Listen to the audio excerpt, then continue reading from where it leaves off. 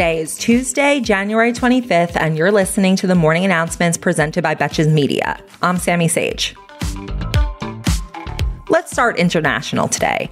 The latest with the potential Russian invasion of Ukraine is that the Pentagon is putting about 8,500 U.S. troops on heightened alert for potential deployment to Europe. They claim that the move is about reassuring our European allies, rather than actually deploying them to Ukraine. I wonder what kind of match the 8,500 U.S. troops who are vaguely stationed in Europe will be for the 100,000 Russian troops who are currently playing one foot in, one foot out at the Ukrainian-Russian border.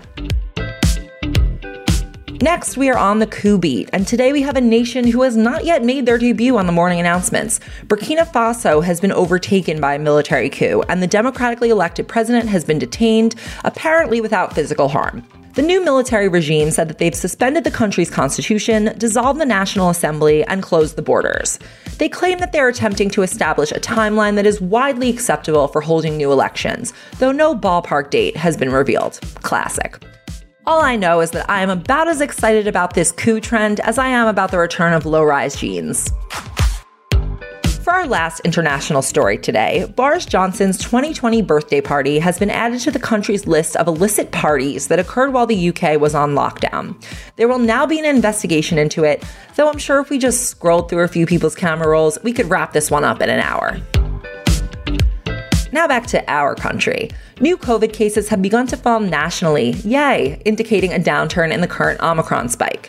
Through last Friday, the U.S. was averaging about 720,000 new cases a day, which is down from about 807,000 the week before, which is still a shit ton of cases, so maybe don't go breathing in anyone's mouth just yet.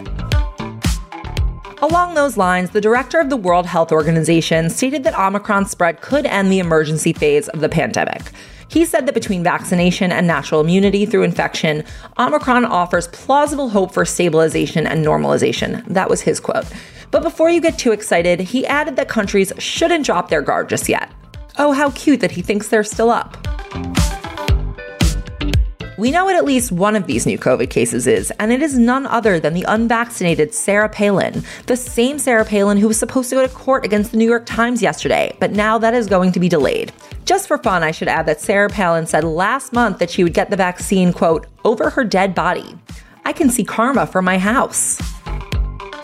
But for those of us who do believe in science, a new study suggests that antibodies from the Pfizer booster last at least 4 months after the third shot. The study will need to be replicated and extended to a longer period, but it suggests that a fourth booster may not be needed for now. I haven't heard this much good news about the pandemic since the day I thought it was just going to be a 2-week Netflix vacation. Next, we have the results of another study, this one regarding the effects of the child tax credit. A study that provided poor mothers with cash stipends for the first year of their children's lives appears to have changed their baby's brain activity in ways that are associated with stronger cognitive development. It remains to be seen if changes in brain patterns will translate to higher skills later in life, but it appears that the beneficial effects are there even with a modest amount of money, around $300 a month. The implications here obviously suggest that the child tax credit has positive impacts aside from people being able to merely pay their bills and buy from businesses that comprise the all-important economy. And while, of course, more legitimate peer-reviewed research is needed to back this idea up, I could have easily told you that more money makes my brain feel better.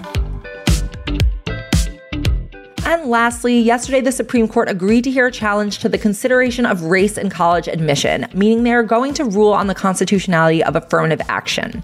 The lawsuits they're hearing specifically address whether Harvard and the University of North Carolina discriminate against Asian American applicants. A decision against the schools would mean an end to affirmative action.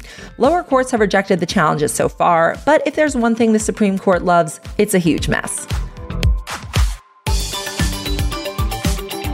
Thank you for listening to the morning announcements. If you enjoy getting your news in very short snippets with some added commentary, you can help us grow the show by rating and reviewing on both Spotify and Apple Podcasts, and sharing the podcast with your friends, of course, or on your Instagram story. Tag me @Sammy. As always, if you want to know more about any of these headlines, links to sources are in the show description. Until tomorrow, I'm Sammy Sage, and now you know what the fuck is going on. Betches.